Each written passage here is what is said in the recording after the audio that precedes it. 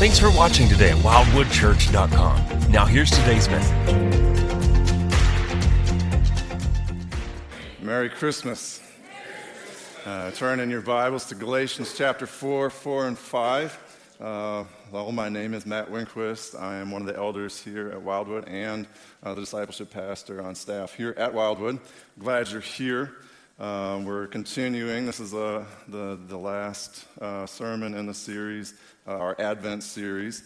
And do you hear what I hear? Right? That's what we're talking about here. And so we get to pick our favorite Christmas passage.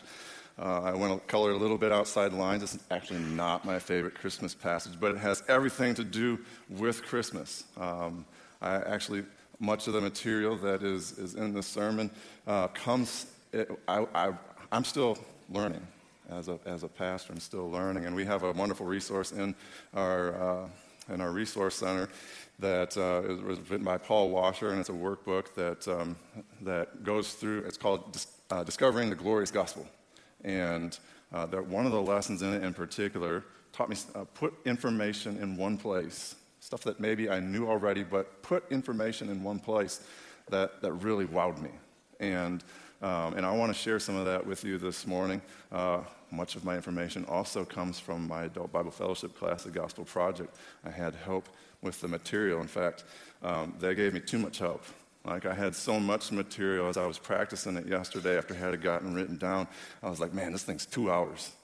So buckle up, because no, I cut a lot of it out, but we're still going to have to move. All right. Anyway, I'm going to pray before we get started. Normally, I would have you all pray out loud, and I would come and close that time in prayer. Because we have so much to cover this morning, I'm going to ask you, if you want to pray out loud, go ahead and do that while I'm praying. All right. Father, we just lift up our time today. Thank you for your word. Thank you for your son, Jesus Christ. Thank you that we get to celebrate the fact that Jesus came in a special way at this time of year.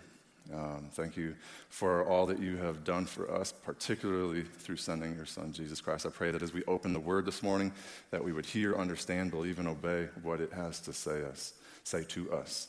I pray that it would transform lives, that it would cause us to be, who know Jesus already, to have a deeper faith. For those who don't know Jesus, haven't placed their faith and trust in Jesus yet this morning, I pray that they would today as a result of hearing your word. And it's in Jesus' name we pray. Amen. All right, so Galatians chapter 4, verses 4 and 5, it says this. But when the fullness of time had come, God had sent forth his Son, born of a woman, born under the law, to redeem those who were under the law, so that we might receive adoption as sons. And I say, well, why are we talking about this particular verse? This is Christmas Day. We should be talking about like Luke 2 or something like that. Well, everything in this verse is significant and very important to who the person of Jesus is. And I hope to show. We're going to go through it bit by bit. You know, details are important, and there's a lot of details in this passage. When something's important, details matter. You know, when you go to, when you want to take a flight across the country or the world, details matter, right? You got to show up on time. You got to show up at the right gate. You got to be at the right place, the right airport. You got to have a ticket. If any of those things don't line up, you miss your flight. And of course, when you're running behind, the planes always run on time. When you're running on time, the planes are always running behind, or get canceled, as the case may be. Well, a couple years ago, in 2021, Pastor Andy, Mike Gray, myself, and one of our missionaries, Josh Doral, went to Kenya, and I was the missions pastor at the time, and foolishly scheduled it right before Easter. Like, we were going to be getting back right in time for Good Friday. I was like, it'll be fine. And it ended up being fine. But it was a big fiasco on the way to the airport. We left with plenty of time to get to the airport under normal circumstances. Unfortunately, it wasn't normal circumstances. There was COVID was causing Nairobi to shut the airport down like the next day. So if we didn't get out, it would have been we might have been semi-permanent residents for a little bit, which wouldn't have been the end of the world. I would have enjoyed staying there longer, but I was stressed as the missions, like, I got to get my people out of here. And so we're stuck in traffic. And I'll make a long story short. We were stuck in traffic, and I'm looking at Google Maps, and I'm like, we're not going to make it. So I asked the church to pray on all things in common, and I watched my phone as the traffic went from red to yellow to green in a matter of minutes. We finally got to the airport pretty quickly, still cutting it really close. There's lines, all kinds of lines. So many different security lines, and we kept making it through it. Finally, it's like 15 minutes until our flight, and we're in another security line. And I'm like, we are not going to make it. And so I go to one of the people that looked like they could help. I didn't even know, I was just guessing. And I was like, hey, if we wait in that line over there, we're not going to make our flight. Is there another line, like a VIP line? We're feeling very important right now. And I didn't really say that part, but that was I felt like that's what I was saying, because I'm asking, I want to skip that line. And they actually let us, we went through the line. I think all the Kenyans were cursing us in Kiswahili. And I don't blame them, because they were late for their flight too, I'm sure. But we got on the flight, and not a moment to spare. Like, we were walking up to the gate as they were doing final boarding calls. And we made it home. If any of the details had been wrong, if I had gotten there at the wrong time, if we had gotten there at the wrong time, we wouldn't have made it. If we went to the wrong gate, we wouldn't have made it. If we didn't have our tickets, we wouldn't have got on the flight. Details matter. And here, in this passage, it gives us, in one sentence, some really important details about both the timing and the person of the Son of God and his birth. And so we're going to look at it. And normally when I go through verse by verse, word by word, whatever, there's only 2 verses here, and there's only a few words. Normally I go starting from beginning and go to end. I'm actually going to start at the end today, and we'll work our way back to the beginning. Hopefully you'll see why as we move along. Anyway, the very first phrase we're going to look at is so that we might receive adoption as sons. We're not going to spend a ton of time on this particular point of adoption, because you can go back and listen to a number of sermons that Pastor Brian preached in Romans chapter 8. It covers adoption a lot, right? We get adoptions as sons and daughters of God. What I will say about that in particular is that being adopted by God is a really big deal. And it's really, like, you get to be sons and daughters of God. In Romans chapter 8, it uses both the terms you get to be adopted as sons, but it also says the generic children. Both of those are in the masculine, but it applies to both men and women.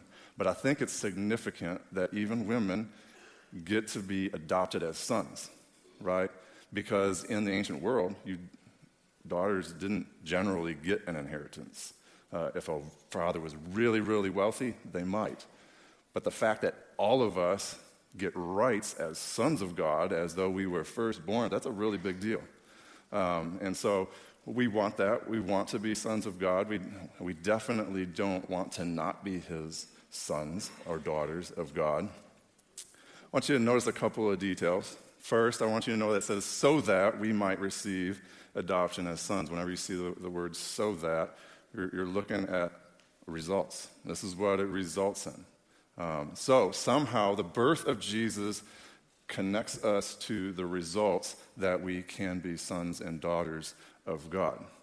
So we want to know more about that, right? Second thing I want you to know is it says, so that we might receive adoption as sons. Also an important, it says might.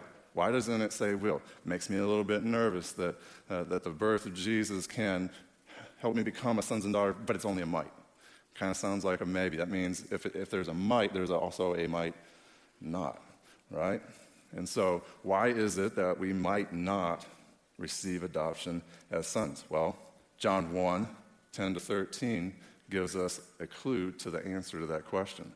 See, what Jesus was born to do, what he came to do, he died on the cross. He bore the full wrath of God for our sins. And if we believe in him, then we get adoption as sons of God. John 1:10-13 says, he was in the world, and the world was made through him, yet the world did not know him. He came to his own, and his own people did not receive him. But to all who did receive him, who believed in his name, he gave the right to become children of God, who were born not of blood, nor of the will of flesh, nor of the will of man, but of God. And so here, and there it is, right? if you receive Jesus, in other words, it's further defined as if you believe in Jesus, you get the right. In fact, now we can change the word to you will be sons of God. That's what the Bible teaches. The reason why Galatians 4:5 says might receive adoption as sons is because what Christ did on the cross for our sins and coming to earth, born of a baby, born of a woman, born under the law, to redeem those under the law, so that we might receive adoption as sons, is effective for anyone who believes, but it is only effective for those who believe. And so, believe you must. You might receive adoption as sons, but only if you believe. You will receive adoption as sons if you believe. Now, ultimately, what is the result of Jesus' birth? This says, so that we might receive adoption as sons. What is the result of Jesus' birth? Ultimately, it leads to the fact that we are adopted. The result is we are adopted as sons. Next phrase, we're going to take one step back. To redeem those who were under the law, so that we might receive adoption as sons. Redeem is a word that it's found a lot in the Bible. I think sometimes we read over it and we kind of, from the context, we understand generally what it means. But do we ever really think about what redemption means? Well, in modern vernacular, I think oftentimes we think of redemption in terms of like coupons or discounts or rebates or whatever. You can redeem those. Is that related to the concept of redemption in the Bible?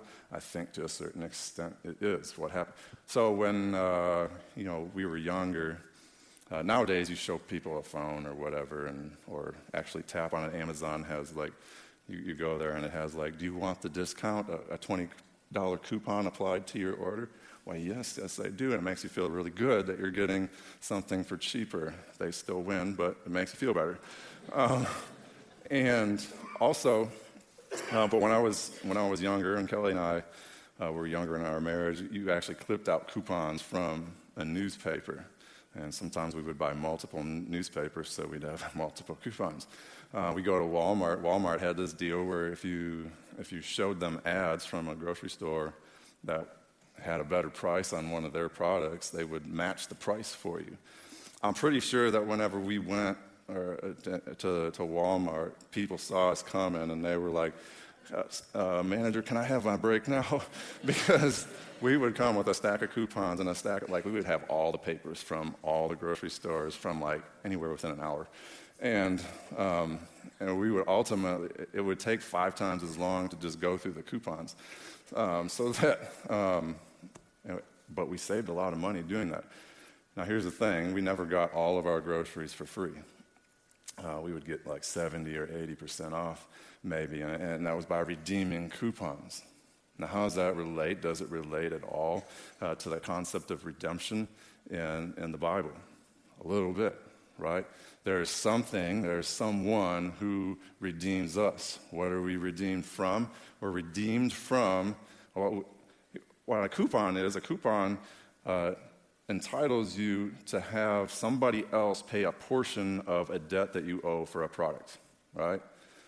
What Jesus does when he dies on the cross for your sins is he pays the entire debt that you owe because of your sin, all right?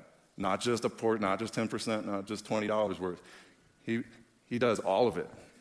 When he died on the cross, he paid the entire price of your sin. You get his death in exchange for yours. You get his life because he rose again in exchange for your death. It's a really good deal. Redeeming a coupon is a good deal, but getting eternal life in exchange for death is an even better deal. And it's completely free. Why was it necessary to redeem? That's the next question that we have to ask. Like, why? Okay, good. Redeem those who are under the law. Why do we need to be redeemed in the first place? It points all the way back to creation. Creation in Genesis, chapter 2 and 3, we find out that God's standard is perfection, and if you disobey God's rules, you what? You die. All right, so that is the penalty from the beginning was death. And ultimately, we need to be redeemed. We need to be brought back because God created us in a special way to glorify him, to reflect his glory in a way that no other part of his creation did. And because we sin, we no longer reflect his glory. And so God needed to redeem, to restore our image to be in line with his so that we properly and rightly reflect his glory. It needed to happen not for us, but for him. It is for his glory that we need to be redeemed.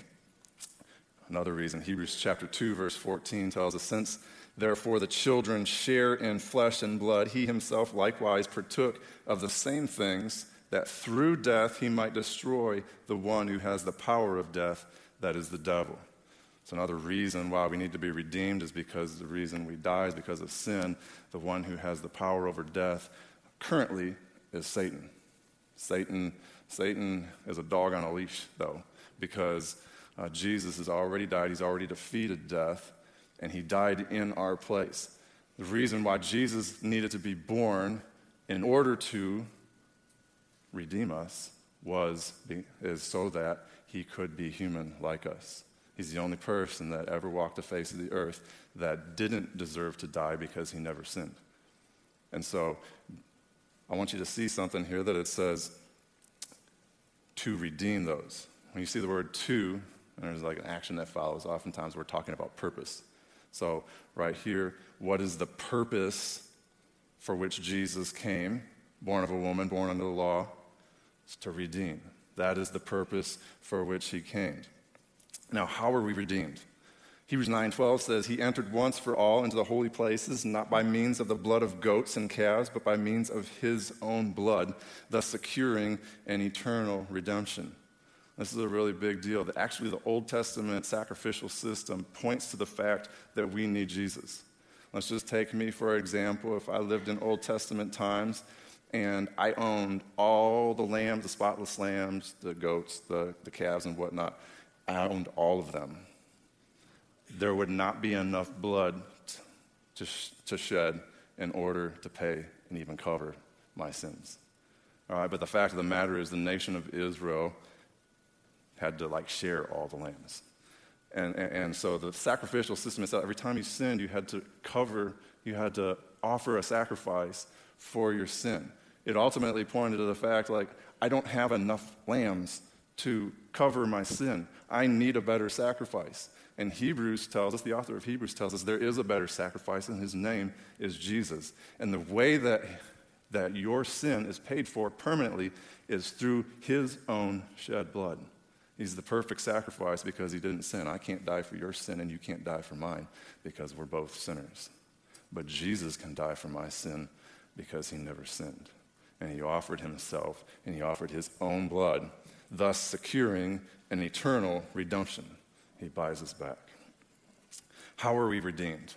Hebrews 9 goes on to say, he entered once for all into the holy places, not by means of blood and goats and calves, but by means of his own blood, thus securing eternal redemption.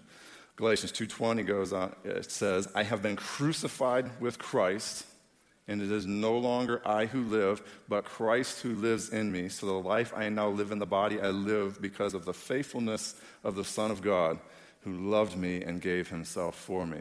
That's from the New English translation. If you're reading along in the ESV, that verse there would say, so the life I now live in the body, I live by faith in the Son of God. That's a true statement too. Generally, theologically, that is a true statement.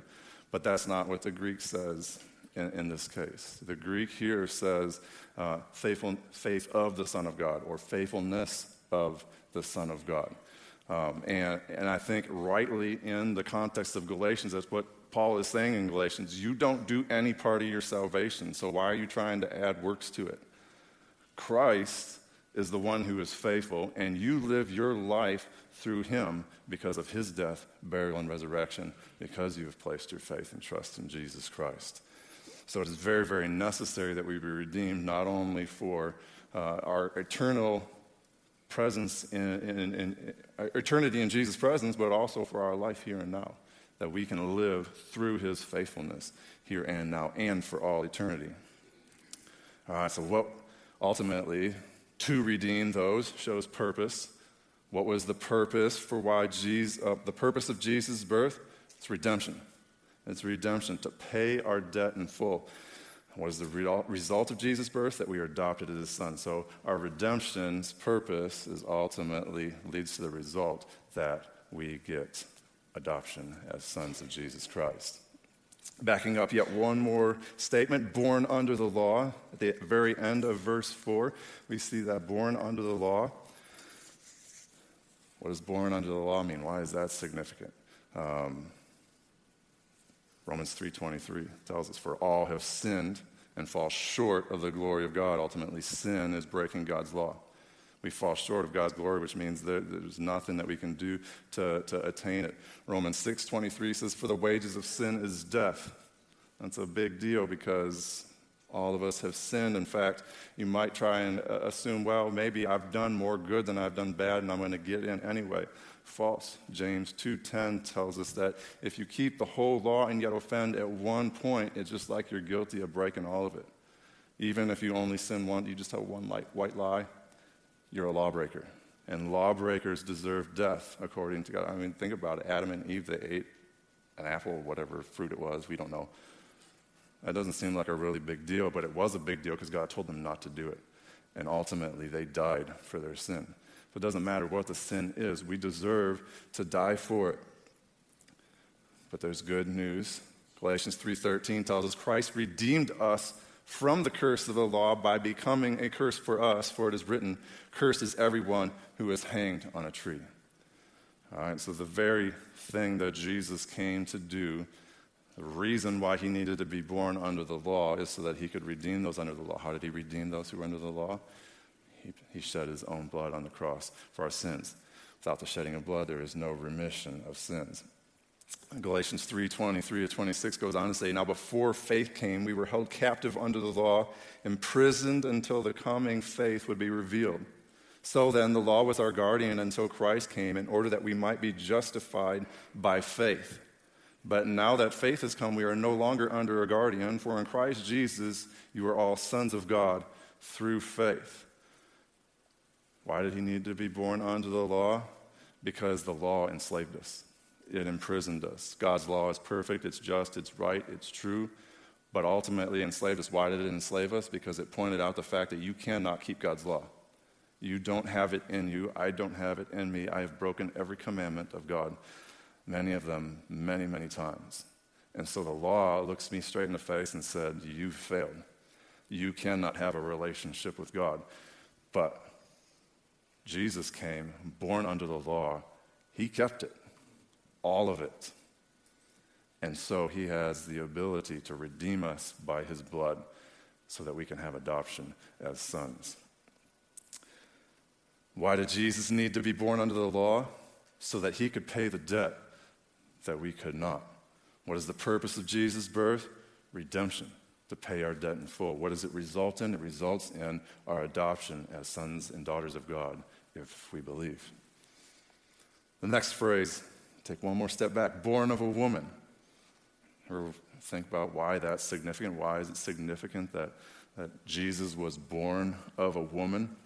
Well, Genesis chapter 3, verse 15, immediately after Adam and Eve had sinned, God promised that a Savior, a deliverer would come through the seed of the woman, the seed, a specific person, and names it as he. He would crush Satan's head. And we want Satan's head to be crushed because he's definitely a dog and he's definitely on a leash, but his head needed to be crushed. Right away, God wasted no time. It was his purpose in the whole time. His purpose was to send a Redeemer, and his name is Jesus. Therefore, Isaiah 7:14 says this, specifically about the concept of a woman being involved. This is a prophecy that was written 700-800 years before Christ was born. It's a historical fact. We know it was written before he was born. That's what it says. Therefore, the Lord himself will give you a sign. Behold, the virgin shall conceive and bear a son, and shall call his name Emmanuel. That's a really important prophecy, right? What does this prophecy tell us? Who gives the sign? The Lord himself. It's a big deal. Lord himself gave a sign. What is the sign? That a virgin would give birth. Also kind of a big deal. It's never been done before. Hasn't been done since. Like a virgin giving birth to a baby. The problem with this sign is, of course, that Mary and Joseph could have said, I swear, I was a virgin, gave birth to the baby, this is the Messiah, and people would be like, sure. We know how things work, Mary and Joseph, and that's not the way they work, right? So what is it about this sign? How do we know that the sign is actually true? We know that the sign is actually true, that Jesus was actually born of a virgin, because everything else that the Bible prophesies about him came true, including the fact that he died on the cross and he rose again. Later, when people looked back at him and saw and remembered all the miracles and things he did, they all made sense. This is God in the flesh. Why? Because he rose from the grave. He is alive. And that means he has the ability, that means the promise was true. This, what was said in Isaiah came true literally. If it did not, then the promise is false. And at best, there is no God. At worst, God's a liar, and he doesn't actually love us. But it did come true. Jesus was born of a woman.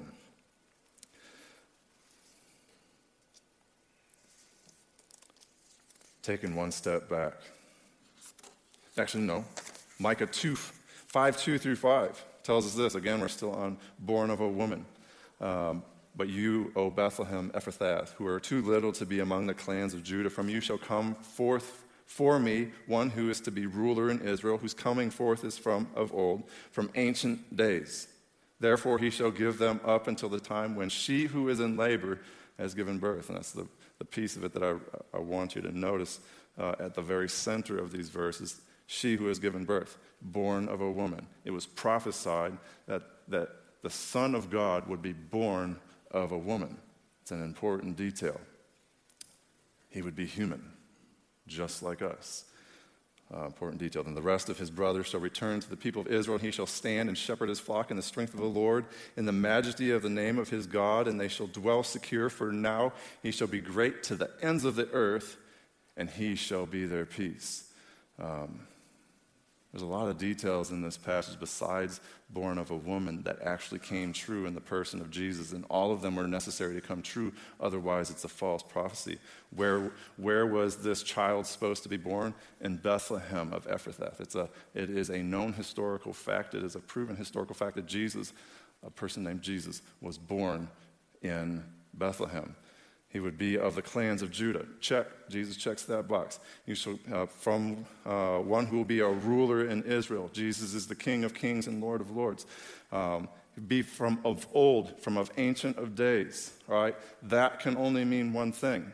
Like, I can't say, none of you can say, I'm from of old. I existed before I was born. No, all of our existences started the day we were born. Right? But Jesus, this child, is going to be said to have been from ancient of days. And that is something that he, in fact, claims. He said, before Abraham was, I am. All right? This child, this prophesied child, had to be none other than God himself when we add up all the things here that he'd do. He's going to lead the flock, shepherd the flock in the strength of the Lord, in the majesty of his name. There's only one shepherd that can shepherd in majesty, and that's God himself. All right.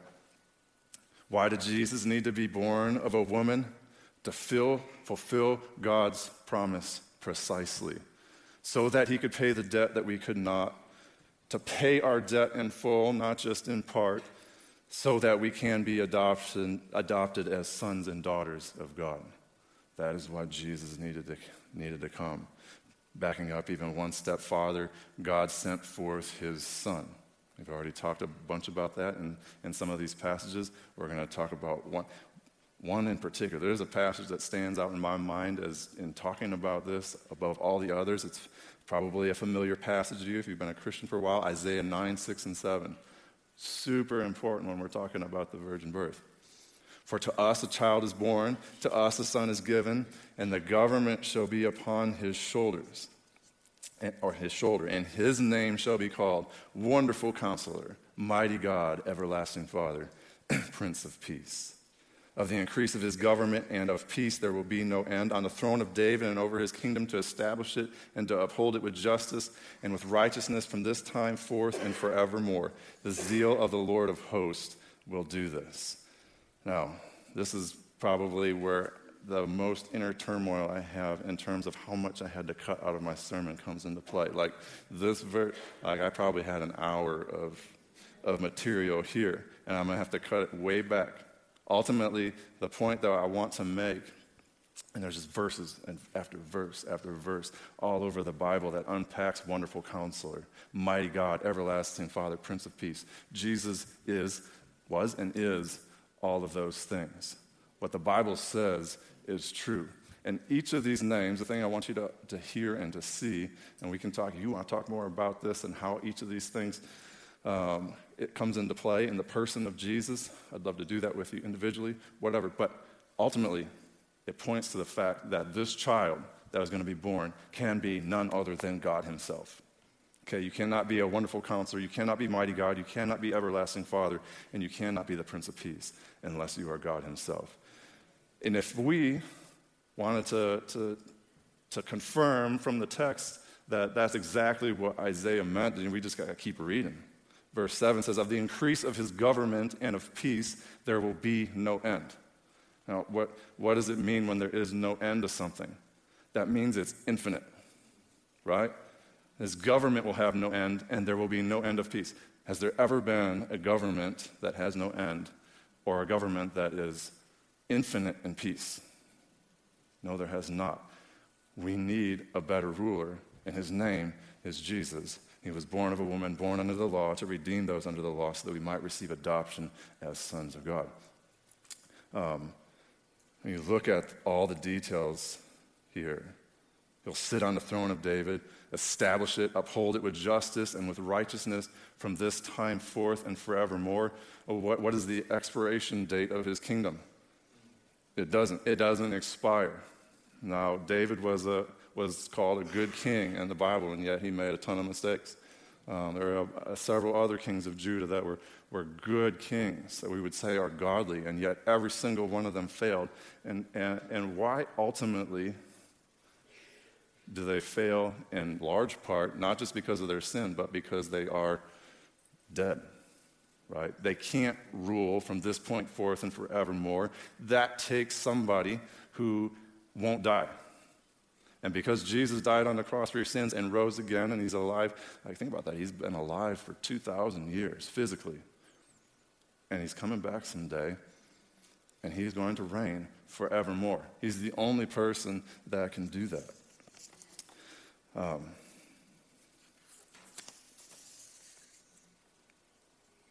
Why did the Son of God need to be all these things? To show us that he's the only one who can. Why did Jesus need to be born of a woman? To fulfill God's promise precisely, so that he could pay the debt that we could not, to pay our debt in full, so that we can have adoption as sons. We're going to back up even one more step, one final step. When the fullness of time had come. I've always read right over that and didn't really think much of it. Paul Washer helped me to see that's actually a very, very significant thing, and here's why. When you think about fullness of time, you might just assume that was just like the gestation period. Jesus was conceived by the Holy Spirit in Mary's womb, and at some point he had to be born, the fullness of time. She gave birth. But that's not what this is talking about. I want to take this is going to get a little bit academic for a minute, but you all have proven that you can handle academic in the past, so I assume you'll be able to handle it now. We're not going to go in super depth, but Daniel 9, verses 24 to 26, tells us what the fullness of time means and how it applies to Jesus, who was born of a woman, born under the law, to redeem those under the law. Here's what it says. 70 weeks are decreed about your people and your holy city. I'm going to pause there for a second. You're just going to have to trust me about a few things in here because I barely understand it myself. I'm trusting I am trusting scholars that I trust, John MacArthur being one of them, but there are many others who understand that the 70 weeks here, weeks in the Hebrew can mean 7 periods of time. It could be, I think, just about any period of time. It could definitely mean days, or it could mean years. And it depends on the context. In this context, nearly all scholars universally agree that we're talking about 70 periods of years. 77 times 77 of years. So ultimately, when we do the math, 70 weeks of years would be 70 times 7, 490 years. So this passage is saying 70 weeks, 490 years are decreed about your people in your holy city. Listen to this. To finish the transgression, to put an end to sin, to atone for iniquity, to bring in everlasting righteousness, to seal both vision and prophet, and to anoint a most holy place. That's a lot of really big, we want that, right? Who doesn't want for sin to be done? Who doesn't want for it to be finished? Who doesn't want for it to be atoned for? Like, who doesn't want their sin that deserves death to be paid in full? It says in this time period that it's going to happen, right? And who doesn't want everlasting righteousness? I want to be perfect forever. I don't want to sin anymore. And this prophecy tells us that it's going to happen in this time period. Let's keep on reading. You might be asking, okay, well, it's 400. Well, when does the clock start? When does the clock start? I'm glad you asked, because Daniel answers the question in verse 25. Know therefore and understand that from the going out of the word to restore and build Jerusalem to the coming of an anointed one, a prince, there shall be 7 weeks, then 62 weeks. All right, so again, fly-by details here, but they're important. Basically what he's saying is from the time that it is announced that that Jerusalem shall be rebuilt, that's when the clock starts. All right? We know, it is a historical fact, we know the exact date when that clock started. It's in 444 BC. I don't remember the exact time and months, but it was in the spring. 444 BC, the clock starts because Darius prophesied, or not prophesied, but asked or wanted, decreed that Jerusalem would be rebuilt, sent help in order to do it. That's when the clock starts. How much time is to pass? 7 weeks plus 62 weeks. 7 plus 62 is 69. 69 times 7 is 483. Now, if you go 483 years from 444 BC, you get to 38 BC. Unfortunately, we know there's nothing really important about the Messiah that happens then. Well, yeah, another important detail. It says that there will be an anointed one. In the Hebrew, anointed means Mashiach, Messiah. And in the Greek, we would translate it Christ. In other words, this is talking about the Christ. In other words, Jesus Christ, the prophesied one, would come and put an end to these sins. When would it happen? 69 weeks of years, 483 years. That leads us to, in our current calendar, to 38 BC. The problem was this was written in the Babylonian Empire times. Guess how long the Babylonian Empire's calendar is? It's 360 days. All right? And if you take, and scholars have done this, and they've started the clock on the exact date, taken it the 483 years. Guess which day that ends up being? It is the day that Jesus rode on a donkey into Jerusalem and proclaimed himself the Messiah. It's a precise promise. If this promise was not fulfilled in the person of Jesus, then we don't have a Messiah. But it was. It's true. It is historically, verifiably true that Jesus died on a cross in the spring of 33 AD. And it was prophesied by Daniel exactly when it would happen. Why did Jesus need to be born at a precise time? To demonstrate that there is no other Savior. Why did Jesus, the Son of God, need to be all the things that he was in Isaiah chapter 9 to show us that he's the only one who can save? Why did Jesus need to be born of a woman? to fulfill God's promise precisely. Why did Jesus need to be born under the law? So he could pay the debt that we are not able to pay. And what is the result of all of this? Because of Jesus' birth, we might be adopted as sons and daughters of God if we believe. Now, ultimately, there's something more important even than the fact that we celebrate Jesus' birth, death, burial, and resurrection. His first advent points to what? His second advent. That's right, Nancy. His second advent. And his second advent is an even bigger deal than the first advent.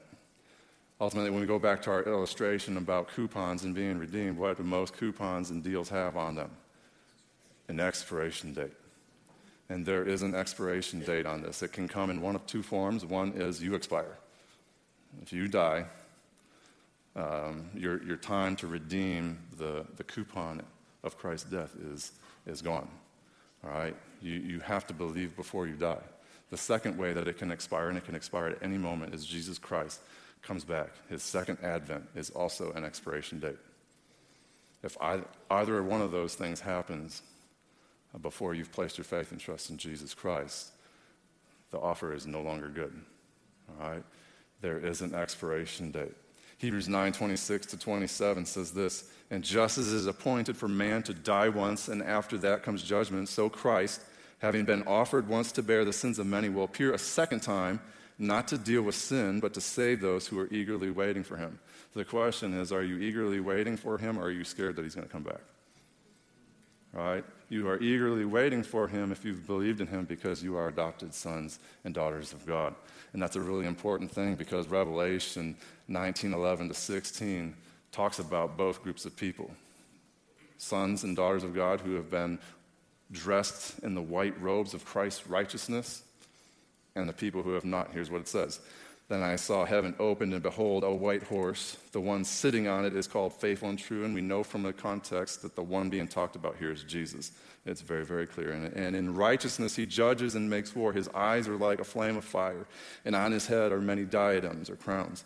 "And he has a name written that no one knows but himself. He is clothed in a robe dipped in blood, and the name by which he is called is the Word of God. And the armies of heaven, arrayed in fine linen, white and pure, were following him on white horses. From his mouth comes a sharp sword with which to strike down the nations, and he will rule them with a rod of iron. He will tread the winepress of the fury of the wrath of God Almighty. On his robe and on his thigh he has a name written, King of Kings and Lord of Lords." That person is Jesus. And you have the option today, because you're still alive, you're still here, and Jesus hasn't come back. You get the opportunity to believe that these promises are true and they apply to you. And if you do, you're going to be riding behind him, and you're going to be victorious along with Jesus, and you're going to enjoy his mercy and grace forever. If you do not believe, you're going to be tread upon by Jesus and his army. Revelation makes that very clear as well. And so, as the worship team comes back and as we turn our attention towards communion, I'd like for you to do something for me. I want you to bow your head and close your eyes. And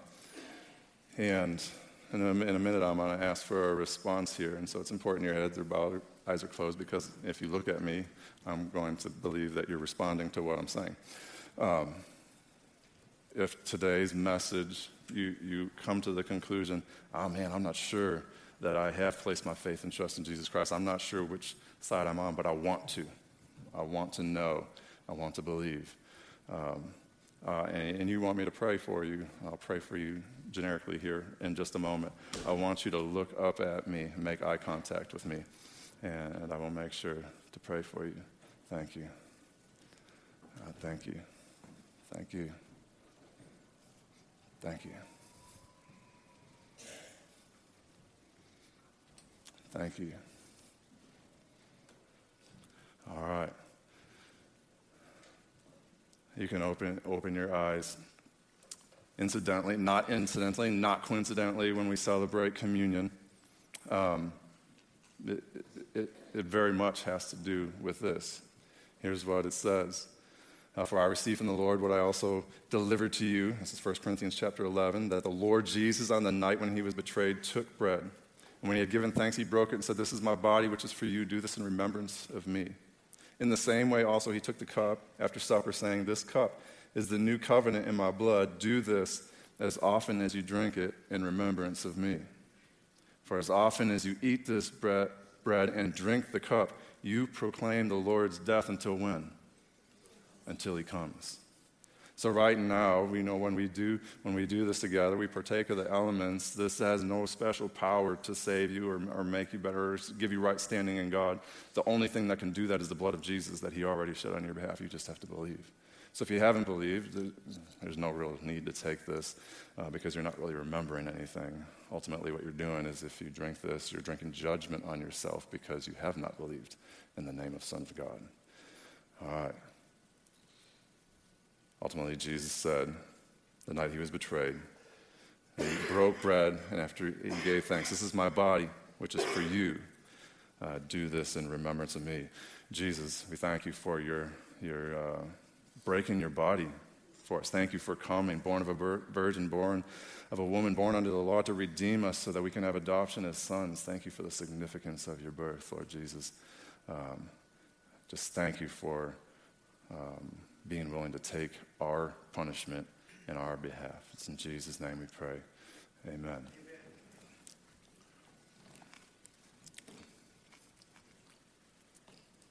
Likewise, in the same way, he also took the cup after supper, saying, "This cup is the new covenant in my blood. Do this as often as you drink it in remembrance of me." Jesus, thank you for your shed blood. Thank you that we get forgiveness of sins because you shed your perfect, holy blood. It's in Jesus' name we pray. Amen. If you were one of the ones that looked up at me, I'm not going to chase you down. Nobody will. But I would recommend that you would talk to somebody about it. I'd love it if that person was me, but if I'm too scary, talk to somebody.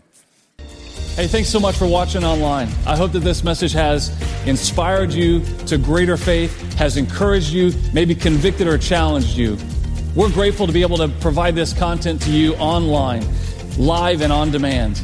If you haven't done so already, follow us on Instagram, like us on Facebook, subscribe to us on YouTube so that we can get this content right to you as soon as we upload it. But we believe that as a follower of Jesus Christ, that you need the body of Christ. You need the local church. And so if you're in the Quad Cities, let me invite you to personally join us in person for our gatherings on Sundays at 9 a.m. and 10:40. If you're not in the Quad Cities, I want to encourage you to go find a local church that teaches the Bible, that serves the community, that loves Jesus, that gives grace. Well, hey, thanks again for watching, and we hope that you were blessed.